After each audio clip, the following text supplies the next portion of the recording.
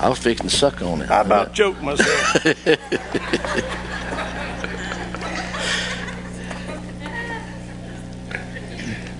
Judges chapter 7. Wait a minute, you say? Oh. Judges chapter 7. That's on page 227 in my Bible. I'm reading from the New King James Version tonight.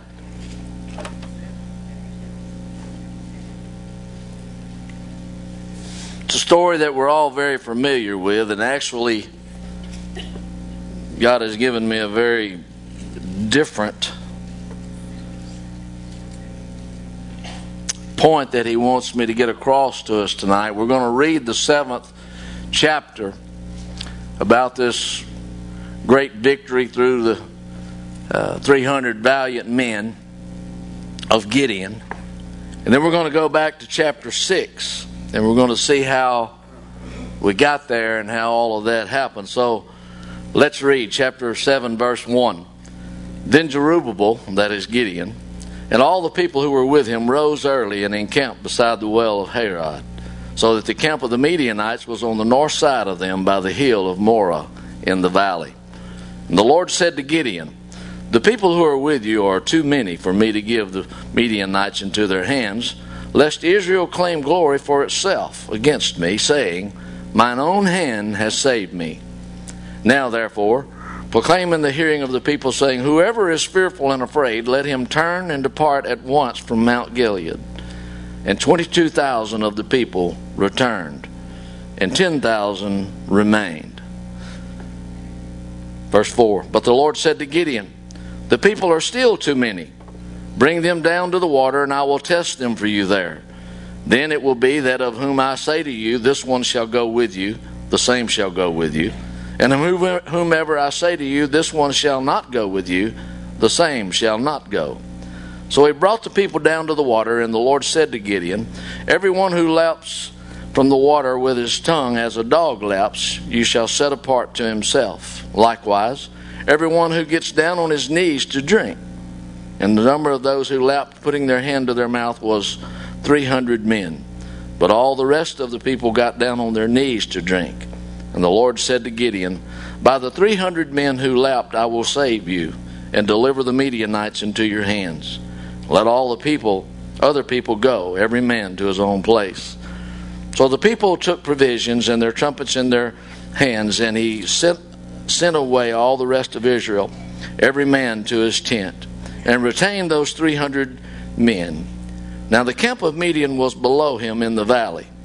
It happened on the same night that the Lord said to him, arise, go down against the camp, for I have delivered it into your hand.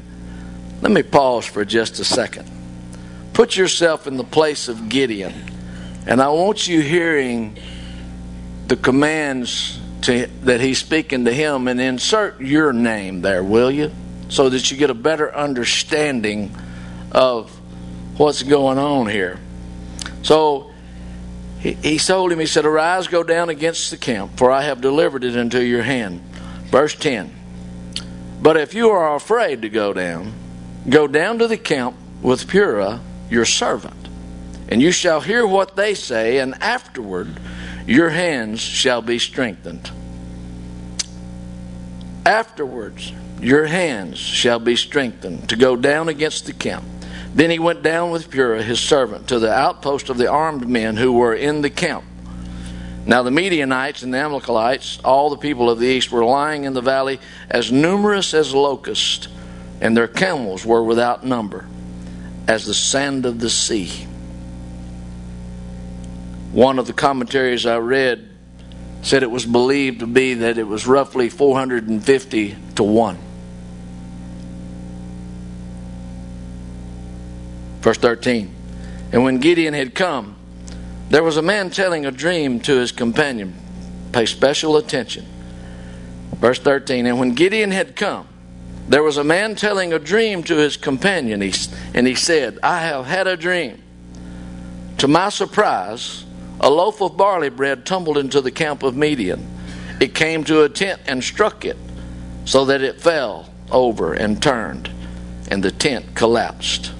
Then his companion answered and he said, there is nothing else but the sword of Gideon, the son of Joash, a man of Israel. Into his hand God has delivered Midian and the whole camp. So it was that when Gideon heard the telling of the dream and its interpretation, that he worshipped. He returned to the camp of Israel and he said, arise, for the Lord has delivered the camp of Midian into your hands. Then he divided the 300 men into 3 companies, and he put a trumpet in every man's hand with empty pitchers and torches inside the pitchers. And he said to them, look at me and do likewise. Watch, and when I come to the edge of the camp, you shall do as I do. When I blow the trumpet, I and all who are with me, then you also blow the trumpets on every side of the whole camp, and say, the sword of the Lord and of Gideon. So Gideon and the 100 men who were with him came to the outpost of the camp at the beginning of the middle watch. Just as they had posted the watch, they blew the trumpets and broke the pitchers that were in their hands. Then the 3 companies blew the trumpets and broke the pitchers they held in their torches in their hands, left hands, and blew the trumpets with their right hands. And they said, the sword of the Lord and of Gideon. And every man stood in his place all around the camp. And the whole army ran and cried and out and fled. When the 300 men blew the trumpets, and the Lord set every man's sword against his companion throughout the whole camp, and the army fled to Beth Acacia. I'm going to stop right there, but if you'd go on and read the rest of that chapter in chapter 8, you'll see where Israel rallied and they pursued the Midianites and the Amalekites, and they defeated them and captured a couple of the princes of their armies and beheaded them and brought the heads to Gideon. And this, no doubt, is an incredible story, and you can preach from it many different things. You can talk about the courage of the 10,000 that remained after the 22,000 left. You can talk about those that knelt down and brought water to their mouth, how alert they were under pressure. You can talk about how when Gideon gave the order that do as I do, when you see me blow the trumpet, when you see me break the pitcher, you do it. And so here were a group of men that were willing to take orders, and that's the way we've got to be. We've got to be courageous, and we've got to be alert under pressure, and we've got to be willing to take orders so that we can see the victory. But what I want to talk to you about tonight is simply one word: confirmation.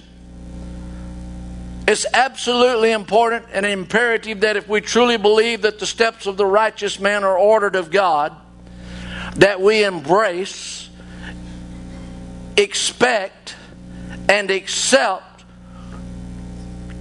our life to be directed by God,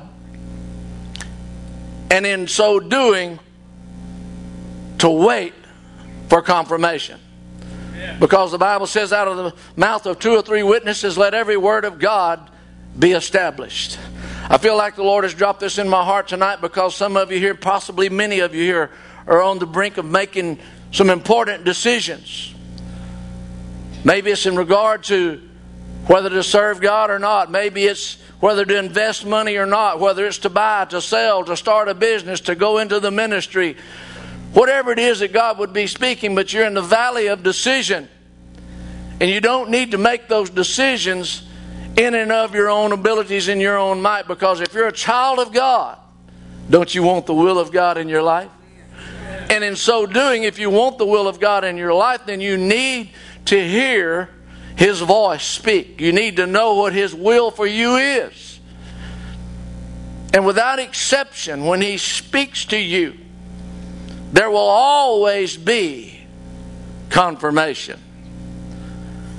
I was discussing with Duke and Skeeter today how, as I study the people of the Old Testament and even in the early church in the New Testament, how when God would come and He would speak to people about doing a particular task, it normally wasn't received real well. They began to make excuses like Moses. You know, he called Moses to lead the people out. And he said, look, I have a speech impediment. Use somebody else. You know, we look at Jonah. He told him, arise, go to that great city Nineveh and preach unto it the word that I'll give you. He bought a ticket and went to Tarshish. Most people don't eagerly jump at what God says for you to do. Why? One, we're not sure it was Him.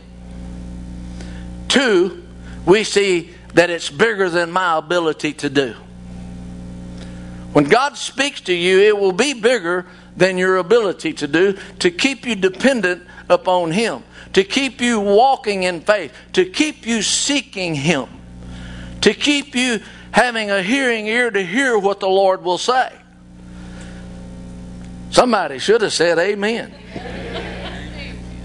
So, I notice that in present day society, the church, which is the people, we oftentimes get bruised and broken and bloody noses because we jump at the whim of everything that we think is God or that someone else told us it's God, only to find ourselves with a door slamming in our face and getting that broke nose, bloody lip, only to find out the way that something looked right, sounded right, even the people were saying this has to be right, has to be God, it wasn't God. How many of you remember Paul being taken to stand before Caesar, the king? And they're over there at Crete. And he warns them. He said, you better not loose from Crete. There's a bad storm coming. We better hunker down right here where we are. But the owner of the ship, the captain of the ship, were determined to set sail. They took a vote. The majority of the crew voted, let's go. So Scripture says, and when a soft wind blew, supposing they had obtained their purpose, they set sail. Didn't listen to the man of God, didn't receive the warning of God, didn't heed it. Therefore, they found themselves in a storm, ultimately shipwrecked and on an island. My friend, not everything that looks a certain way, seems a certain way, just because everybody else is doing it, doesn't mean that's what God wants you to do. Each of us are accountable and responsible for ourselves to God. And one day each of us will stand before Him and we'll give an account for our lives. Don't you think it's important that we need to hear what His thoughts are concerning our life? Don't you think it's relevant for us to learn as His sheep to hear His voice and to not follow another voice, but to follow His voice? Almost sounds too simple to be true, doesn't it? So backing up to chapter 6, and this won't take long. In chapter 6, I'm just going to... I've done something I ain't never done. Lord, give me this early today. And that made me go, He's going to change as sure as the world. But I got Kim to type up my points. Make me feel like a big shot. But I did that so that I don't have to read the whole 6th chapter. I want to give you a synopsis of the 6th chapter because I want you to see what went on with Gideon. I want you to observe what he's doing in chapter 6 when this all starts. And I want you to see where he winds up in chapter 7.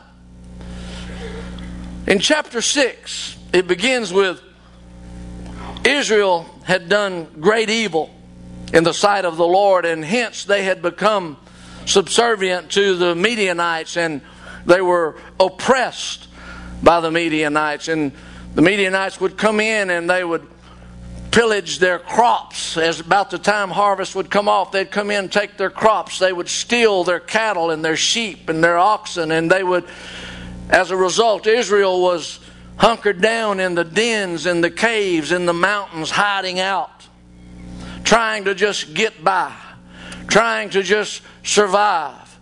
Kind of sounds like life present day. Verse 2 through 4, we see them hiding in those caves. Verse 6, Israel cries out to God for help. Gideon, in verse 11, is threshing wheat in the winepress to hide it from the Midianites. He's in hiding, threshing the wheat, because he's worried that the Midianites are going to come steal it. So he's in hiding. In verse 12, the Lord speaks to Gideon, and he calls him. The Lord, he calls him, O thou mighty man of valor. Wait a minute. Doesn't hardly seem appropriate, does it? This man's in hiding, living fearful, just trying to get by. But that's not the way God sees him. That's not the way God sees you. That's not the way God sees me. He sees him as a mighty man of valor in verse 12. Now verse 13. After he tells Gideon that, I want to read this. Verse 13, Gideon said to him, man, I can just hear it. Oh, my Lord. If the Lord is with us, then why has all this happened to us? Kind of sounds like us, whining and complaining, don't it? If you're really with us, we've been told that you are. Where are all the miracles which our fathers have told us about? They told us how God brought them out of slavery and out of bondage in Egypt, and how He brought them across the wilderness, and how He supplied, and how He miraculously brought them to a promised land. So, if He's with us, why is all this happening to us? I've felt that way before. Verse 14, the Lord said to Gideon, you shall save Israel from the hands of the Midianites. Verse 16, I will be with you, and you shall defeat the Midianites, hold on, as one man. Over there in chapter 7, did we not read that their camels were as the grains of the sands of the sea by the seashore? Their army was innumerable. And God's telling him over here in chapter 6, when you get there and when you see what you see, keep in mind you're going to defeat them like it's just one man. We began singing tonight about how great is our God. We began to sing tonight of His might and His power and His majesty. Let me remind you tonight that He's not grown old, weak, feeble, and senile. He's the same yesterday, today, and forever. And what needs to be done in our lives, our marriages, our homes, our churches, our nation, He's still able to do. And we have to remind ourselves of that. In Samuel it says for us to encourage ourselves in the Lord. When you're going through those battles, when you see the obstacles against you that seem insurmountable, when you seem overwhelmed with what you see, remember that we walk by faith and not by sight. Remember that there's no enemy that stands before us that shall stand against whom we fight. Remember that greater is He that's in me than he's in the world. Remember that His anointing upon us causes us to be able to do things that we in and of ourselves cannot do. Amen. We have to remind ourselves of that. So you're going to defeat them as though they were just one man. The odds will have flipped Instead of it being 450 to 1 in the Midianites' favor, if you read this verse and connect the dots, it's 300 to 1 in Gideon's favor. Verse 17. All that, and then Gideon, like us, he says, show me a sign that it is you who talks to me. So Gideon presents a young goat and some unleavened bread. He sets them on a rock. The Lord causes fire to come out of the rock and consume the goat and the bread. That'd get your attention. Then he says, he sends him down in verse 27. Remember, Israel had backslidden and they had greatly grieved the heart of God, and they had turned to Baal worship in some cases. And in verse 27, you see where Gideon goes down and he tears down the altar of Baal and he destroys the wooden idol that was set beside it. And then in verse 33 to 35, he gathers his army. Verse 36 through 40. Again, he asks for a sign if he's going to save Israel. So he has the fleece with wool. Wool is the soft part. He says, I'm going to put this wool out here, and tomorrow morning if it's wet and nothing around it is wet, I'll know that you're with Israel. So the next morning he comes, and the Bible says that he squeezed out a cup of water. Should have been enough, but it wasn't. He says, just one more time, Lord. I'm going to lay this fleece out here again. Now tomorrow morning, I want you to let this wool be dry and everything around wet. Next morning, that's exactly what he found. Now after all of that, I want to jump back over here to chapter 7, verse 10. After that dialogue and after those demonstrations of God's power, and after hearing the voice of the Lord and God confirming again and again and again that you've heard me. Now we're in chapter 7 verse 10, and I close with, but if you're afraid to go down to the camp with Purah, your servant, and you shall hear what they say. I found it quite interesting that when he goes down there and hears what they have to say, he believes. But when he was hearing God, he didn't. Kind of sounds like regular people, don't it? You shall hear what they say, and afterwards your hands shall be strengthened to go down against the camp. So he went down with Purah his servant. That tells me he was afraid, to the outpost of the army, armed men of that camp. When Gideon had come, there was a man telling the dream that he'd had, and of course I read it earlier where it's interpreted for him, and it said basically this can only mean that God has given us to the hands of Gideon, to the Lord. When they broke those pitchers,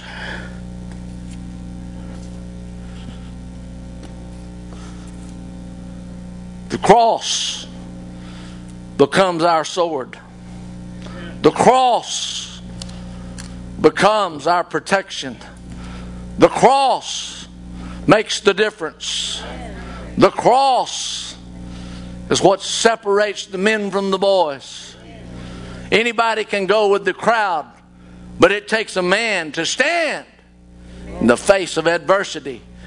Most want to flow with the popularity. And I want to challenge you today. I want to encourage you today. It's with the sword of the Lord. Sword of the Lord. How many of you remember when little David went out to meet the giant? I love it. He told that giant, he says, you come to me with spear and a sword, but I come to you in the name of the Lord. That name that's above every name. That name where every knee will bow and every tongue will confess one day. It may be in heaven. It may be after we get there, before somebody realizes what a fool I was and falls to their knees, but it'll be too late. I want to encourage you tonight that if you're in the valley of decision, whether to buy or to sell or whatever the case is, don't you make a move until you know that you've heard God. And you'll know by waiting on confirmation. Now I'm going to throw this little PS on the end of it and we're going to close. Waiting on confirmation doesn't mean, Nate, I believe God's telling me such and such. What do you think? Because what He says may be His opinion. It may be God. Now I'm more confused than I was in the beginning. Or I'm in error and I take off on what He says and it's not God and I wind up with that bloody nose. But if I'll sit on, keep to myself, wait, confirmation will come. Maybe real soon. It may take a while. I'm not a person that seeks out a word from God through someone by way of a word of prophecy. I'd rather hear God for myself. But let me say this. When I was ordained as a minister, there was a prophetic word spoken over me. And to be quite honest with you, it was somebody that I thought was dead wrong. And the prophecy was this: know this, my son, I have called you. And the field that I've called you to, you'll see much fruit. You'll see a great harvest. But know this: the closest of your friends, yea, even your family members, shall criticize you for the work that I've called you to. That was the end of the prophecy. My mind immediately went, maybe some of my friends, but he don't know my family. My family never criticized me for doing something God's told me to do. About 7 years later, God launched me off into a cowboy ministry. Up until that point, I was itinerating, traveling across the country. Alaska, where Skeeter was. His dad was up there, worship leader in the church. His brother and I went up there and did a revival. And revivals in Ohio. We were seeing Amish people giving their lives to Jesus, being excommunicated, kicked out of their communities. All their possessions and belongings on their buggies and wagons at church the next night along with their families. It was costing them something, but we were seeing God move for 7 years. Then the Lord began to open the doors in the cowboy world. I never dreamed there was as many doors possible to open to share the gospel with cowboys whom I love. And in the beginning it was 10 or 15 here, 10 or 15 there. But over time it's gotten to where it's not uncommon to have 500 or 600 people in the church service at rodeos and team ropings across the country. In fact, I leave in the morning for Las Vegas. I get to go to Sin City and share the gospel at the National Finals Rodeo. So be praying for me. But what I'm trying to tell you is simply this. If you think you've heard God, you wait. Confirmation will come. Each and every time you do that, and it'll get to a place that you recognize His voice and you won't be confused, because God's not the author of confusion. He wants you hearing Him clearly.